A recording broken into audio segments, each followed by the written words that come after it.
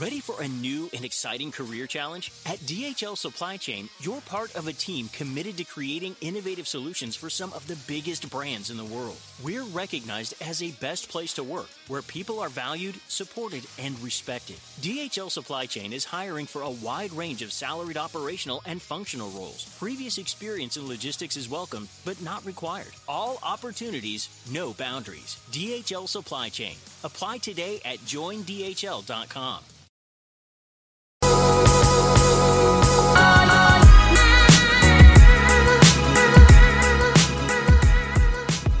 Hey there, everybody. Welcome to Whoa, That's Good. I am not Sadie. I'm her mom, and I'm so happy to be hosting her podcast while she is home tending to her 2 baby girls, which makes me feel a little emotional every time I say that. My baby girl has 2 baby girls, and she's just an amazing mom, and I'm excited to get to do this for her and host her podcast while she is doing that. So today, I am really excited to talk to my good friend, Rebekah Lyons. Rebekah is a speaker, a writer, and she has a podcast that she does with her husband, Gabe, that is amazing, and you should check it out. It's called Rhythms for Life, and she has a new book out that we're going to talk about today, and I have my copy that's like got turned down and underlined and all that because there's so much good stuff in here. It's called Building a Resilient Life. So, and more than all of that, Rebekah is a good friend. We've been friends since probably like 2015. So we've seen each other through lots of life, like moves and new kids and adoptions and kids graduating from high school and moving on to college and all the things. But anyway, welcome to Whoa, That's Good.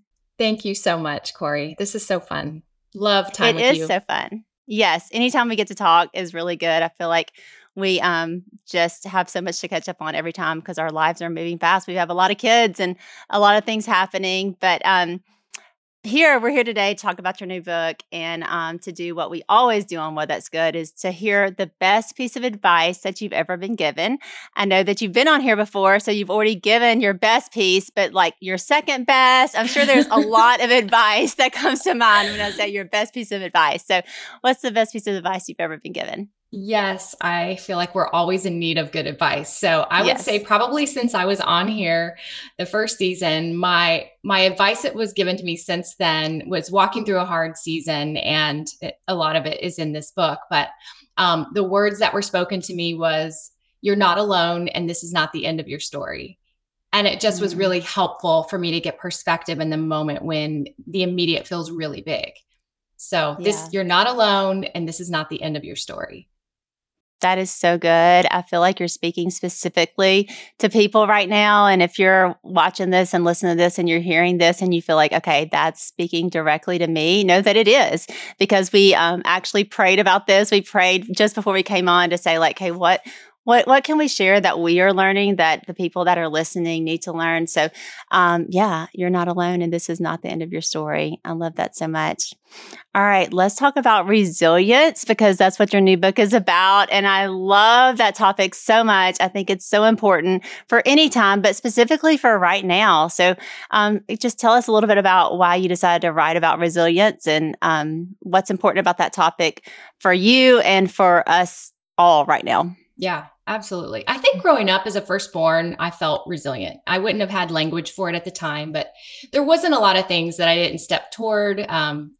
Firstborn, type A, a little bit of a control freak. I just felt like I would, like to move forward and advance in some things. And of course, this changed when I had my firstborn son at 26, found out 6 hours later that he had a Down syndrome diagnosis. So as a baby, having babies, this was very new. So that was the first time I think I felt like really confronted with grief. And then a decade later, we moved to New York City. And within 4 months of our time in New York City, I started to have panic attacks rooted in claustrophobia that began on planes and then continued in trains, elevators, subways, and crowds. So that lasted about a year and a half, which eventually became panic disorder. But I wouldn't again had language for it at the time. I was just very, very desperate. And the old Rebekah who could kind of do anything and take a mountain just really found her frailty and really crashed.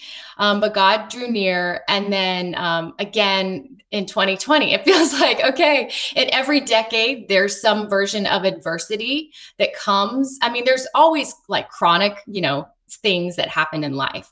But maybe the bigger things that are become benchmarks or trajectory shifting seasons for me have happened in each decade, 20s, 30s, and now 40s. And I would say the 40s was for sure COVID, because I remember when everything shut down, our oldest, Cade, who again, in my 20s was born. And that was a really hard year of adjusting and grieving and learning new things and being just novel at everything, just not knowing what I was doing. And then it felt like in 2020, he had the hardest year of his life. And it took me right back to the trauma of year one. So this was 2 decades later at age 20. He was struggling with what all of us were probably struggling with, but he didn't have words. He's largely nonverbal, and would be considered one who has a hard time communicating and even processing pain or anxiety. And so we found his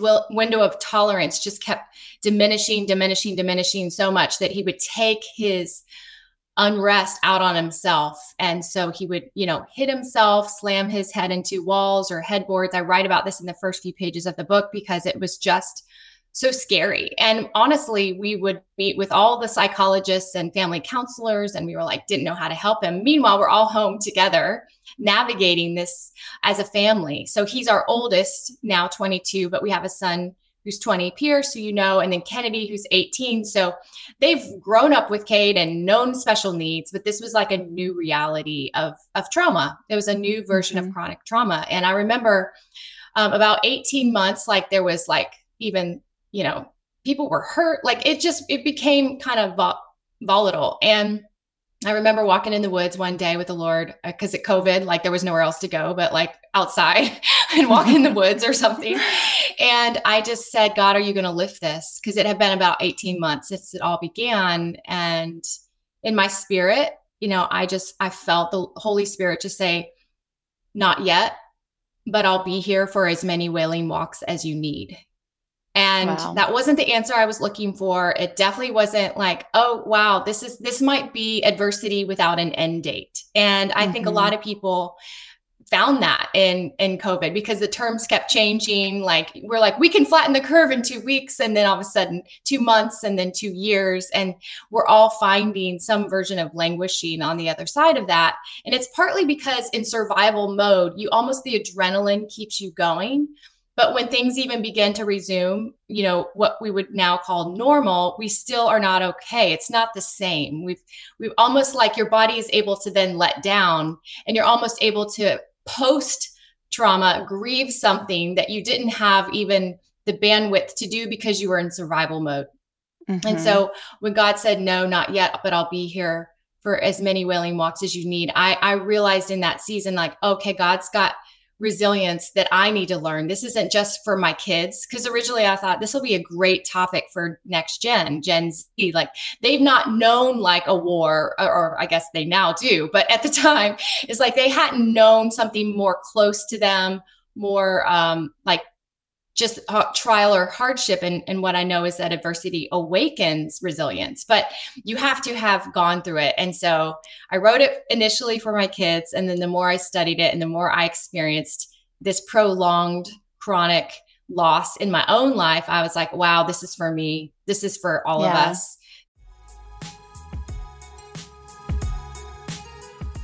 Y'all, I love summertime. It is my favorite season, and I'm so excited to jump back in. We are approaching the best time of the year. But no matter what your summer looks like, KiwiCo invites kids and kids at heart to enjoy their first summer adventure series.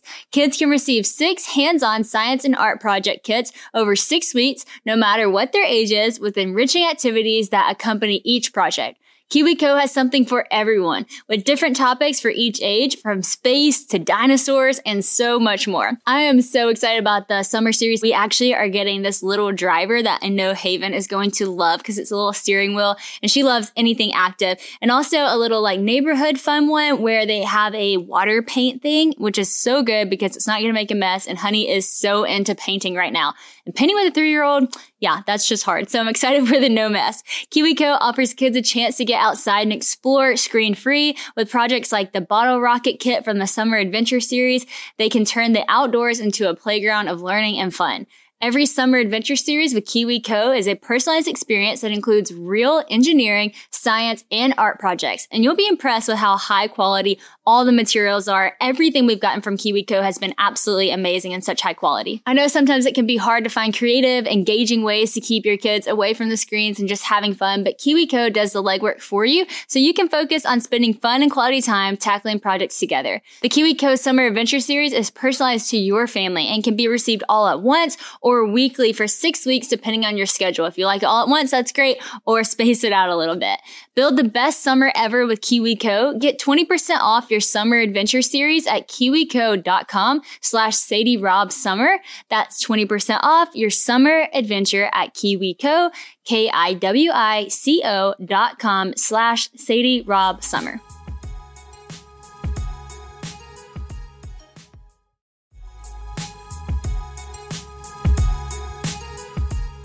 Spring is a great time to start something new, right? So whether it's cleaning or a new hobby or a new audiobook, a good story is always a great way to start a new journey, and Audible has all that you need. I come from a family of great storytellers, so I know Audible is the home of storytelling, which is where I want to be. Audible lets you enjoy all your favorite audio entertainment together in one app. There's always something new to discover, or you can rediscover some of your old favorites. Audible has an incredible selection of audiobooks from every genre, like bestsellers, new releases, memoirs, mysteries and thrillers, business, and more. It is the destination for mind-blowing entertainment with selections of mystery and thrillers that will keep your heart racing. And with next listen recommendations, there's always something irresistible at your fingertips. Plus, members get full access to a huge and growing selection of included audiobooks and Audible originals and even podcasts like Well, That's Good. So you can download them or stream them anytime, anywhere. Audible members can also pick one title each month to keep from the entire catalog, which is some serious benefits, y'all. The newly included selection of titles makes your Audible membership even more valuable and gives you the chance to discover your next favorite thing. With thousands of titles available, you're definitely going to find something that you love all in one convenient app. So I know some of you are into, thrillers, crime, mystery, and I gotta be honest, that's not really been my thing. So I told Bella, okay, Bella, tell me what I could listen to that wouldn't scare me, but I would be into it. And she told me about this title called The Last Thing He Told Me by Laura Dave. And so I started it, and John Luke loved it too. And so I'm just now on the cusp of it. And y'all, let me tell you, it is very entertaining. You do want to listen to see what happened next. So if y'all are into that, Audible is a great place to find those too. New members can try Audible now for free for 30 days. Visit audible.com/WOA or just text WOA to 500-500. That's Audible, AUDIBLE.com/WOA or text WOA to 500-500 to try Audible for free for 30 days. This is a story and this is a theme that we're going to all have to navigate in the days ahead, not just for 2020 through 22, but honestly, a new reality of how we see the world from 23 going forward. Mm-hmm. I love how you share so much about your own story and your kids and all that. And I just think that it's so important because, that vulnerability, when you do share of the things you're going through, everyone's like, oh, yeah, I see that too. Me too. I've been through things like that. And, we've all been through things, and the longer you live, I'll be 50 this year, the more you understand that. There's something that you said in the book about how, your faith grows through adversity. That's actually where your faith grows the most. And I think the longer you live, you look back and you can see oh yeah, that's what you were doing in my life then. Oh, that's how you were growing me there. There's something else you talked about, and you touched on it just then, which was about how, different times we see that different times in over history, like when there's a war or there's hard times, people come together and it seems to grow our resilience. But this time, for some reason, it felt like rather than us getting stronger in this hard time as a people, as a country, as a generation, we might have gotten weaker in some ways. Yeah. Why do you think that is? Well, historically, over the centuries, long before we had social media or even a technology or even the modern revolution, right? People still underwent trauma, and they might have not had a clinician that they could go hire for an hour and go sit. They might not have had medication that they could take. And so I had to study centuries. People have had horrific things happen.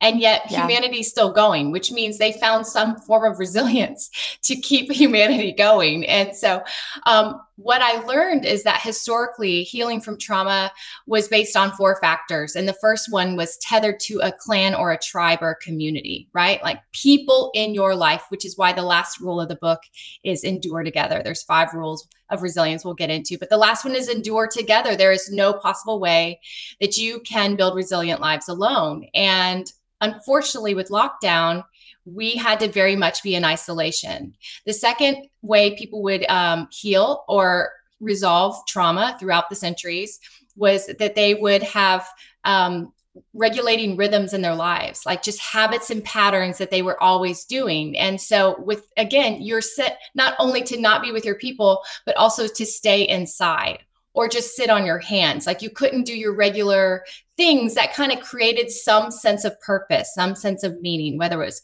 minister or do coffee with a friend or connect or go just work at work, like do meaningful work where you leave a part of yourself in that kind of work. It just all felt like everything was just stopped.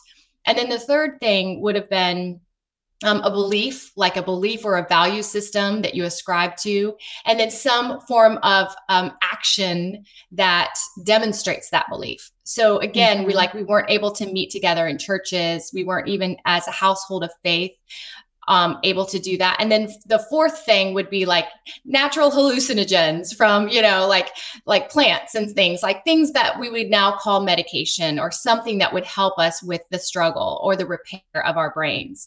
And so now what you've seen in modern day is that's flipped upside down, right? Like the number one focus would be go to medication and then maybe get counseling and then maybe ask God, invite God into this if you're a Christian or you're someone who has as a person of faith. And then fourthly, it'd be great if you had some friends.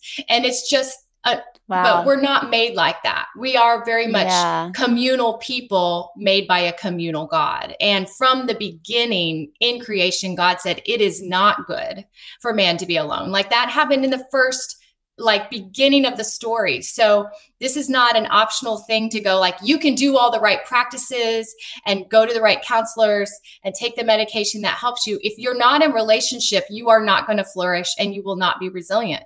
And so I think that was why COVID was different, because in wars in the past, you would have people who would go overseas and they would be a tribe and they would have a shared mission. They would have something beyond themselves that they actually had some agency to enact. And so that's why, suicidal ideation tripled in teens in just 12 months, because they didn't have any bandwidth to do something about it. None of us really had anything we could do to find resolve. And we are people who are made to actually make wrong things right, to take agency to try to redeem what is broken. And when we're told you don't really have a say in that, we'll let you know what to do next. Humanity is not going to do well with that.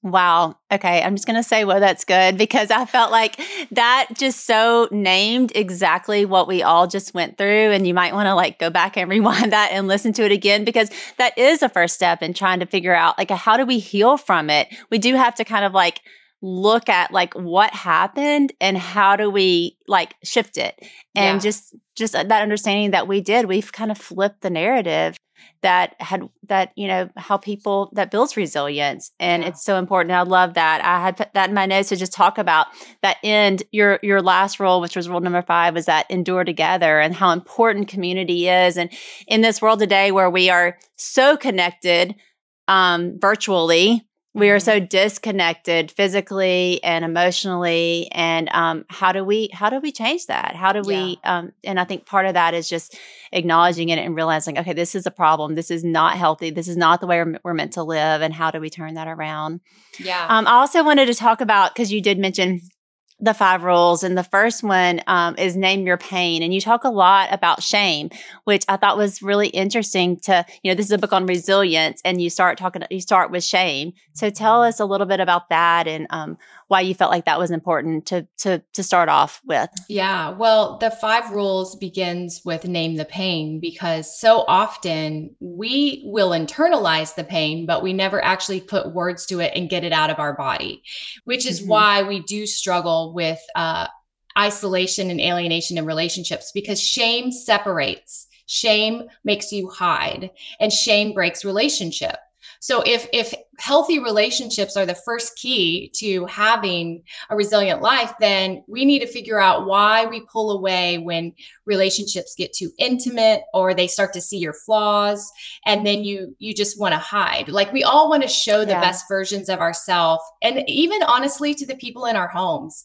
Like, I want my kids to always see the mom who's championing them and supporting them and making a homemade dinner, and yet they see the other side of their mom. And then I go to the closet because I feel so full of shame because I handled something poorly, or I just didn't rally in the way I should have or wanted to. And then I can create a narrative internally, like I'm a terrible wife, or I'm a terrible mother, or I'm a terrible friend, because I keep seeing all the ways I fall short of the ideal version of who I am, versus if I just invited my family into my vulnerability of how this buries me sometimes privately, then maybe they'd meet me there and say, you're not alone, and this is not the end of your story. Like, and that's what happened in the beginning of the book, is I finally was handling myself so poorly as we were navigating Cade those first couple of years and just being home and, you know, addressing things that quite frankly probably had been dusted under the rug in the name of busyness and going and on mission and all the beautiful things that happens with calling. But there's a darker side of that, though, if you don't get real honest with the heart, with the people who are right under your roof. And so that's kind of the name the pain, because I realized my pain was rooted in shame. And the shame was that I would have a shame response, which is very much like an anxiety attack. I found my physiological response to shame mirroring so much what I would feel when I had anxiety. I would kind of have a racing heart. I would start to feel like anxious. I would want to run. I would kind of want to get away from the situation just to calm myself down from reacting in a way that would overreact or say something I regretted. And then I would want to retreat. And I was like, okay, that's what I always do with anxiety. Or if I'm starting to feel a little bit of claustrophobia, I have those same exact reactions physiologically. And then I got to run and get off that plane or out of that elevator or out of that subway before my body is ravaged in fear. So it is more intense in these closed spaces, but the onset was very similar. And it was helpful for me to connect those dots and go, there are some things that I need to confess. When I started finding that I had this physiological response, whether it's with anxiety or even with my people, I was like, God, there is something that has got to get out of my body, because my body can no longer contain the emotional unrest that's happening inside. It's like needs to go somewhere so that I can begin to heal. And that's when I told Gabe kind of the words that choked, like I felt like a choking when the words came out of my mouth. And I just said, I'm broken and I'm afraid I will never change. And just saying that was, oh my goodness. It was like, I'm like you, Korie. I'm like in my upper 40s, like I'm right behind you. And I was like, how does it take almost half a century to actually recognize this and then say it out loud? Yeah. And, my husband is just amazing, but he just was so gracious. And I think I just needed it so that would no longer have that power over me. And he just said, we're all broken. You're just more aware of it. Yeah. And I was like, okay. So good. Like just meeting me there was like, all right. Yeah. I mean, I thought I was really alone and feeling broken and that I should have figured this out by now or just been a better human by now. And that literally was the shifting point for my resilience journey. Like when I was able to just say it and it no longer had a stronghold over me, I no longer ran from conversations, hid in the closet and cried, wasn't more honest with my kids or vulnerable or like just leading with apologies or saying, hey, here's the things I'm still working on, It doesn't matter that you've written a bunch of books or spoken on stages. Like the heart needs what the heart needs. And I'm just glad that I haven't, gone another decade without acknowledging this. That's so good. And Gabe is so right. And I love that he was able to speak that over you in that moment. So, if you're listening today and you need to go to someone and say what is holding you back, what you're really feeling, but make sure you go to someone who's trusted, who has wise who loves you, go to a counselor or go to someone who loves you, and just be able to speak the thing that is hurting you, that's holding you back, and let someone speak those words over you, that we're all broken. We are all in the same boat. Some of us are just more aware of it than others. I think that's so true and so good. I remember, just in our own life, I remember a time whenever I was going through a really difficult moment. We had, adopted a new son, and our life was busy, crazy, and all that. We had just gone on a trip. It's kind of our first trip with like everybody. And I was in my bedroom, came back just like bawling, crying. And I don't cry a lot. I'm like you. I'm firstborn. I kind of hold it all together. My response is not to run, but I get acid reflux when I start. So I'm like, okay, something's wrong. That's something I need to deal with. Yeah, that's my body's response. So we all have, our bodies they respond in those ways. But I remember I was in the bedroom crying, and Sadie came around, and she just was coming in to tell me something, just opened the door and sees me like bawling in the bedroom, is like, oh no, like what's wrong with mom, But it was such a good moment, because a moment for us to be able to, it moved our relationship in a different level with, I think, her and all of my children, to be able to say like, hey, this is hard. This is hard for all of us. And it's not just hard for you. I know it's hard for you, but it's also hard for me. And that's okay. And I do think just being real with our family is a first step of saying like, we don't have it all together. Like you said, even if we speak on stages or we write books or whatever, it doesn't mean we have it all together. And there are things that are really hard in life, and that we need each other and need one another to get through. Yeah. Another thing you talk about is your daughter Kennedy and some of her anxiety and panic attacks. And I've been through that with Sadie as well. We talk a lot about that on here. And one thing that I've noticed, people come to me and ask me as a mama, because a lot of people don't have a mom that can help them through. Their mom may be dealing with her own things that she hasn't healed from, or their mom may be absent in their life. So as a mama, I would love for you to just speak to young girls who are women, anybody who is going through that kind of thing, panic and anxiety. What are some things that you did to help Kennedy through those things? And would you just share some of that with us right now? Yeah, for sure. I mean, for her, it started probably at 13 and she's almost 18. So I would say actually end up being 12. So we're at like 6 years. And honestly, she's a new creation. It's so wild to see how, and just to encourage you moms, or even you girls in middle school, like there's so much raging in your body in this season of puberty and like middle school and becoming an adult, quite frankly. And it feels scary, and the body does react in certain ways. And then the moms, for credit for you, you're doing this for the first time too. Like we're all rookies, and you might go, I don't feel like I have enough for my daughter because I'm experiencing now, because we're only as happy as our saddest child. And so I feel like we kind of meet our kids where they are in the struggles that they have. And thankfully, I had walked through some healing in anxiety not long before Kennedy, but was able to at least offer those tools to her that were working for me. And so what I immediately, just in the last book I wrote, Rhythms of Renewal, there are some real regulating rhythms, like I talked about earlier in this show, regulating rhythms that we can access immediately right when we're starting to feel anxiety. And one of those first things is I say, just get up, move your body, get outside. Like just stop the spiral in your room or on your phone, put your phone down. Don't even take it with you for your walk to take a picture of you going for a walk. Like just go outside without a device.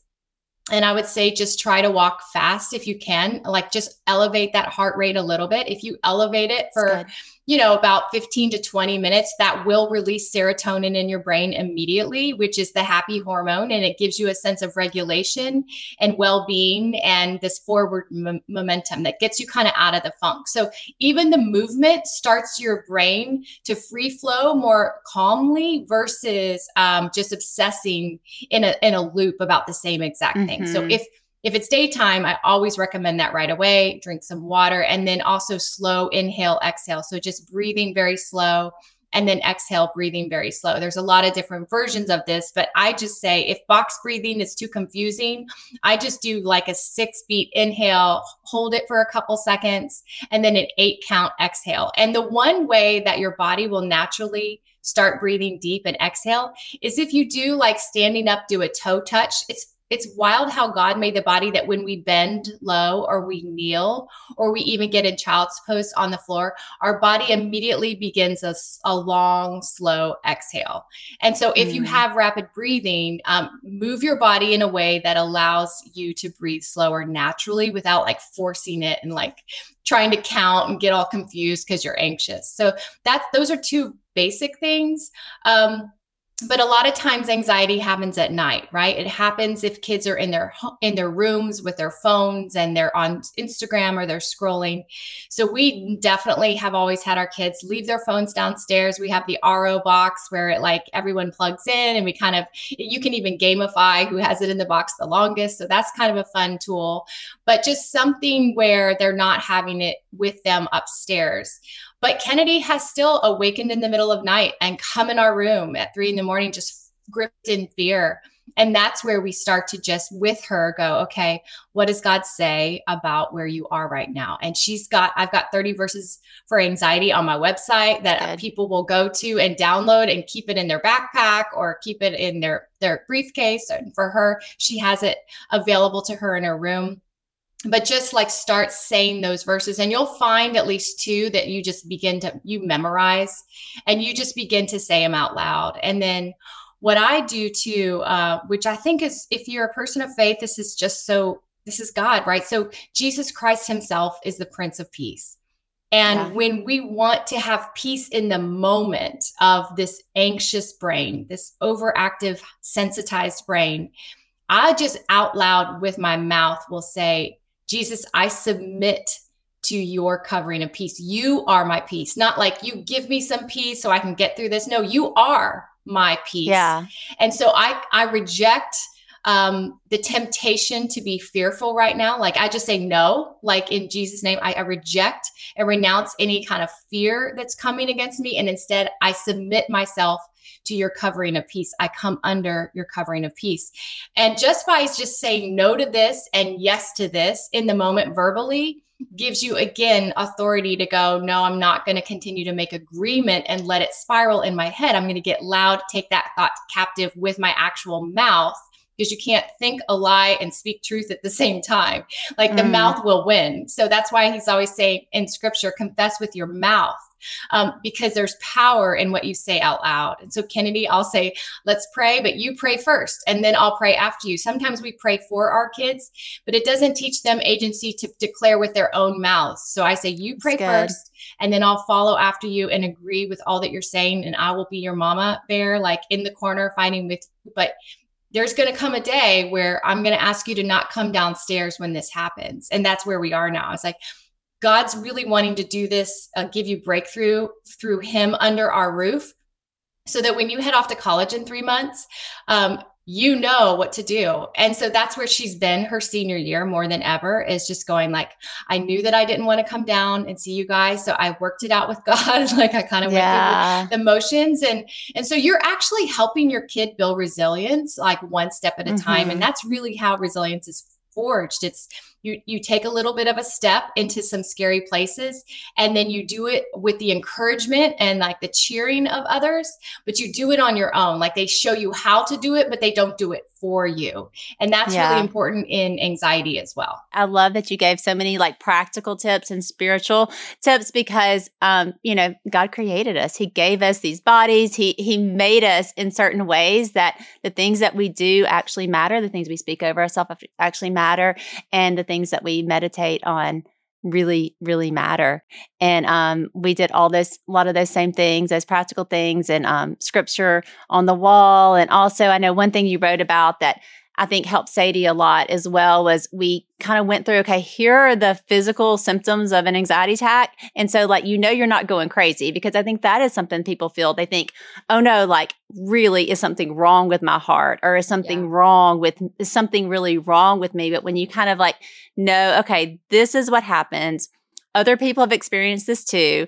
I'm not crazy. There's not something that's wrong with me as far as like my health, like I'm going to actually have a heart attack, but you kind of can acknowledge those things. I don't know, that helps Sadie a lot to be able to just kind of look through the symptoms and be like, check, check, check. Okay, that's what I know what I'm going through. So now I know how to deal with it. And there's practical ways you deal with it and spiritual ways you deal with it and contending with, speaking to the Father about and it. I write in here in this chapter, the third rule is embrace adversity. It's where you don't turn from pain or fear, you turn toward it, because when you avoid fear, it grows. So we actually have to come back toward it with these resources, these tools, so that we actually conquer it, that Christ in us, or our faith, God is the one who helps us through these things. And when I started, the chapter is called Treat Anxiety as a Friend.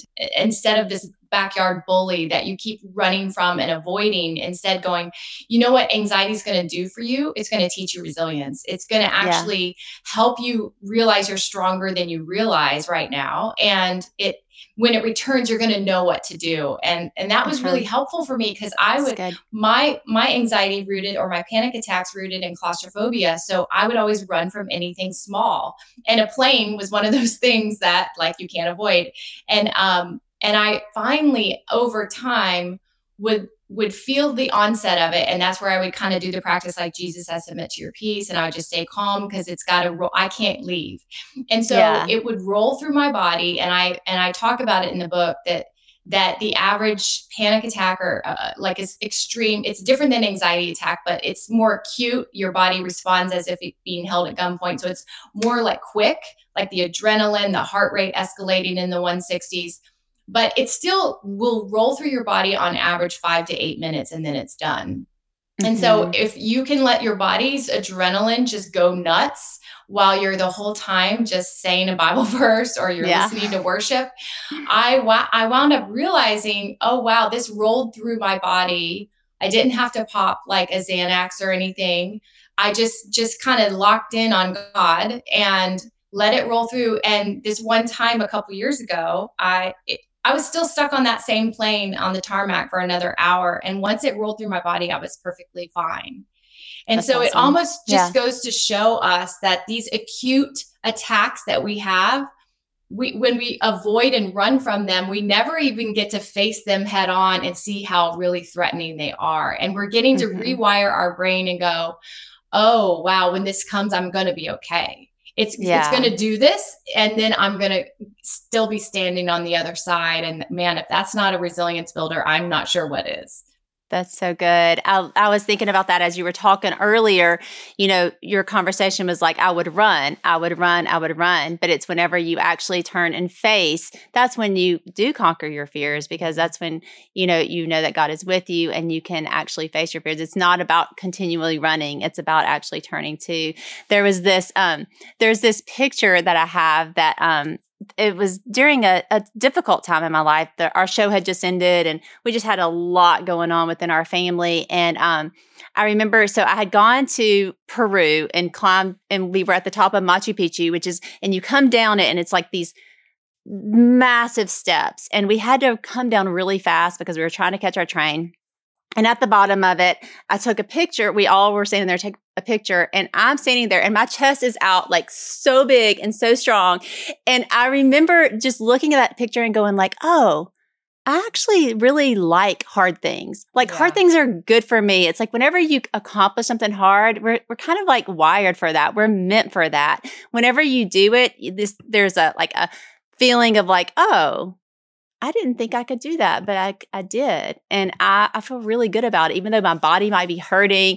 And I remember seeing that picture of myself, and I was like, I think I want to run a half marathon. I had never thought I wanted to do that before, but it was like this reminder that like, we're meant to do hard things, and we actually are stronger than we think we are. And I always think about that. I just think about that picture whenever I'm going through something hard. I was like, oh, I actually can do something hard. And you think about like childbirth. It's hard. It's painful. It's all those things, but you get this great reward in the end. And I think just God wired us that way. And, so, maybe there's something in your life that you can go back to a memory of like, oh, I made it through that. That was hard, but I still did it. And it was painful. But on the other side of it, look what God did in my life and what, God, how he reminded me that I'm meant for this. And, I think sometimes that can help you through the next hard thing. Yeah. One of the things that was fun in reading your book was to see the chapter headings. You had a little quote, and one of them was a quote from Sadie. And it said, okay, what did her quote say? It said something about you don't have to, you get to decide what you think. Something about her mind. What was that? You get to decide.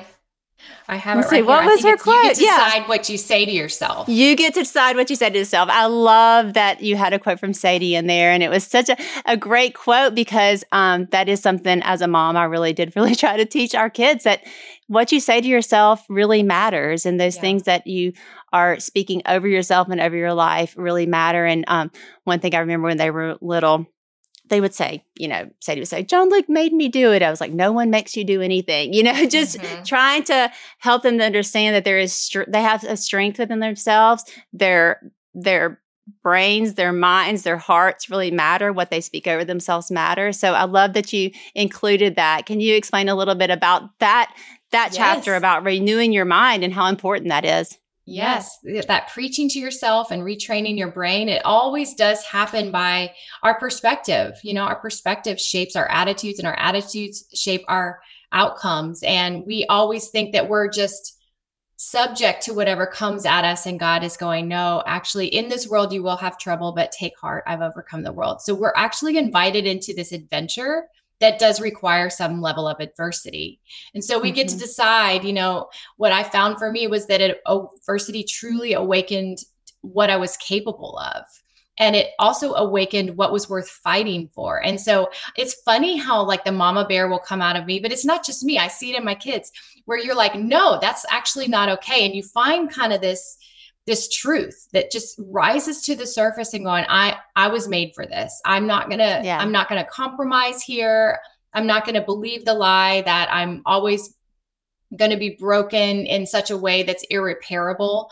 But I'm going to instead choose to agree with God and what he says about us, that I'm chosen and beloved and appointed and set apart, that I'm a new creation, that the old is done, and that I'm a friend of God, and that he delights in me. And when we start to agree with those things, then we're not really even saying things that are original.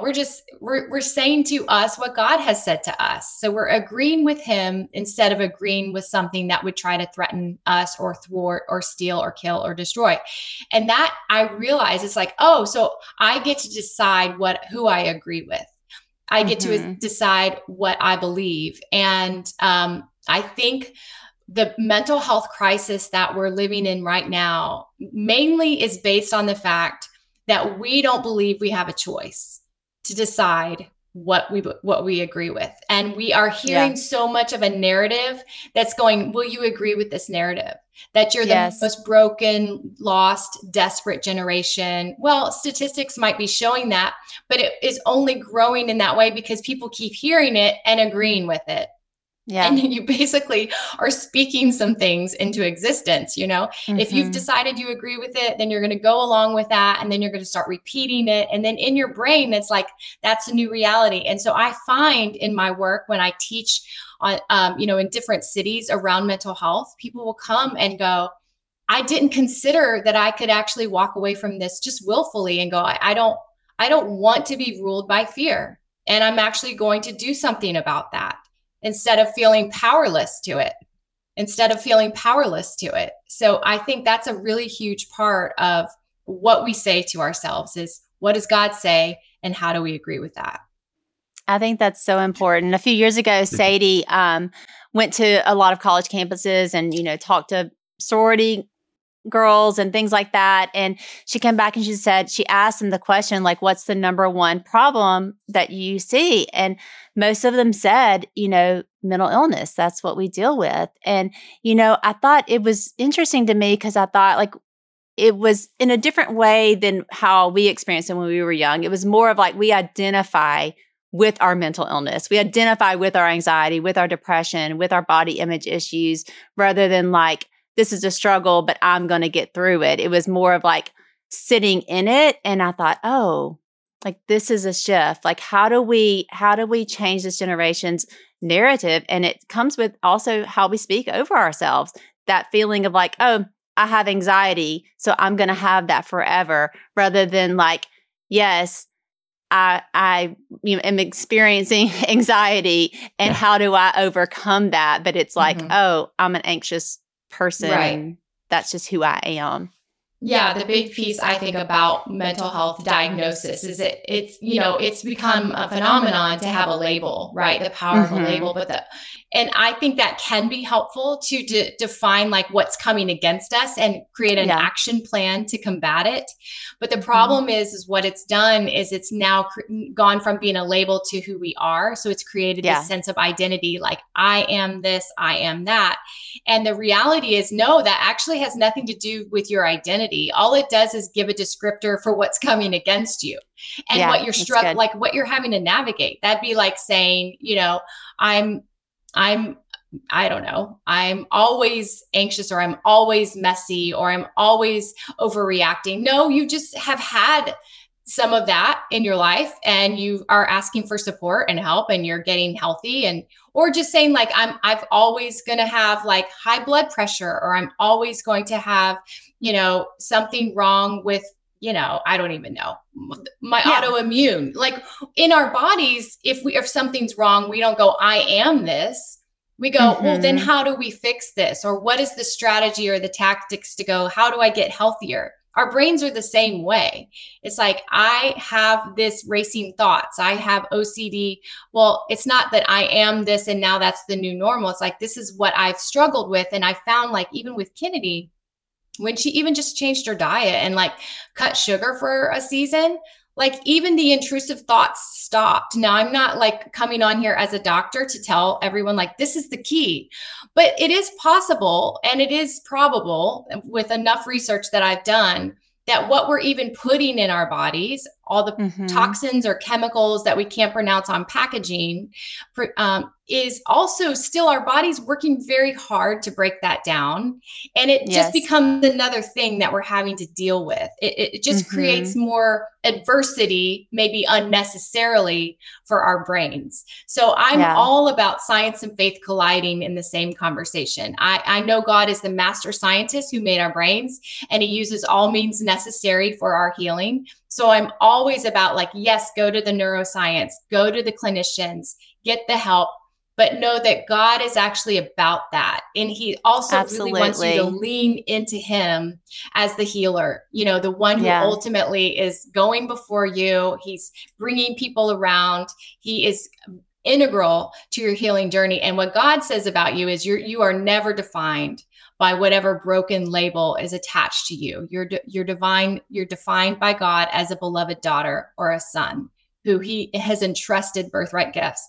And he smiles on you, and he's with you, and he grieves with you too. It's not like he's like cavalier while you're walking through really hard things. He grieves in the things that you're struggling with too, but he wants to pick you up and hold you and be with you and guide you with the right counsel in your life through his word and with people helping you get well, because he knows that you're not alone and this is not the end of your story. That's so good. Thank you, Rebekah. Before we go, tell us your website, because you mentioned on your website there's scriptures, which I think is so important. And I know there's a lot of other really great stuff. So tell us your website, your Instagram, all the things where people can find you. Yes, absolutely. Just my name, RebekahLyons.com, and it's spelled RebekahLyons.com. You can find everything there. And then my handles on Instagram and Facebook and Twitter and all of the things are also at Rebekah Lyons, because I did it long ago when you could still get your name. Perfect. Oh, thanks so much. I love you, friend. Love talking to you. Always learn from you, and just leave encouraged and inspired by you. So thank you, friend. This is a joy. I'm so grateful for you. Tell Sadie I love her, and I am so glad she's exactly where she's supposed to be right now. I will. Bye-bye. Take care.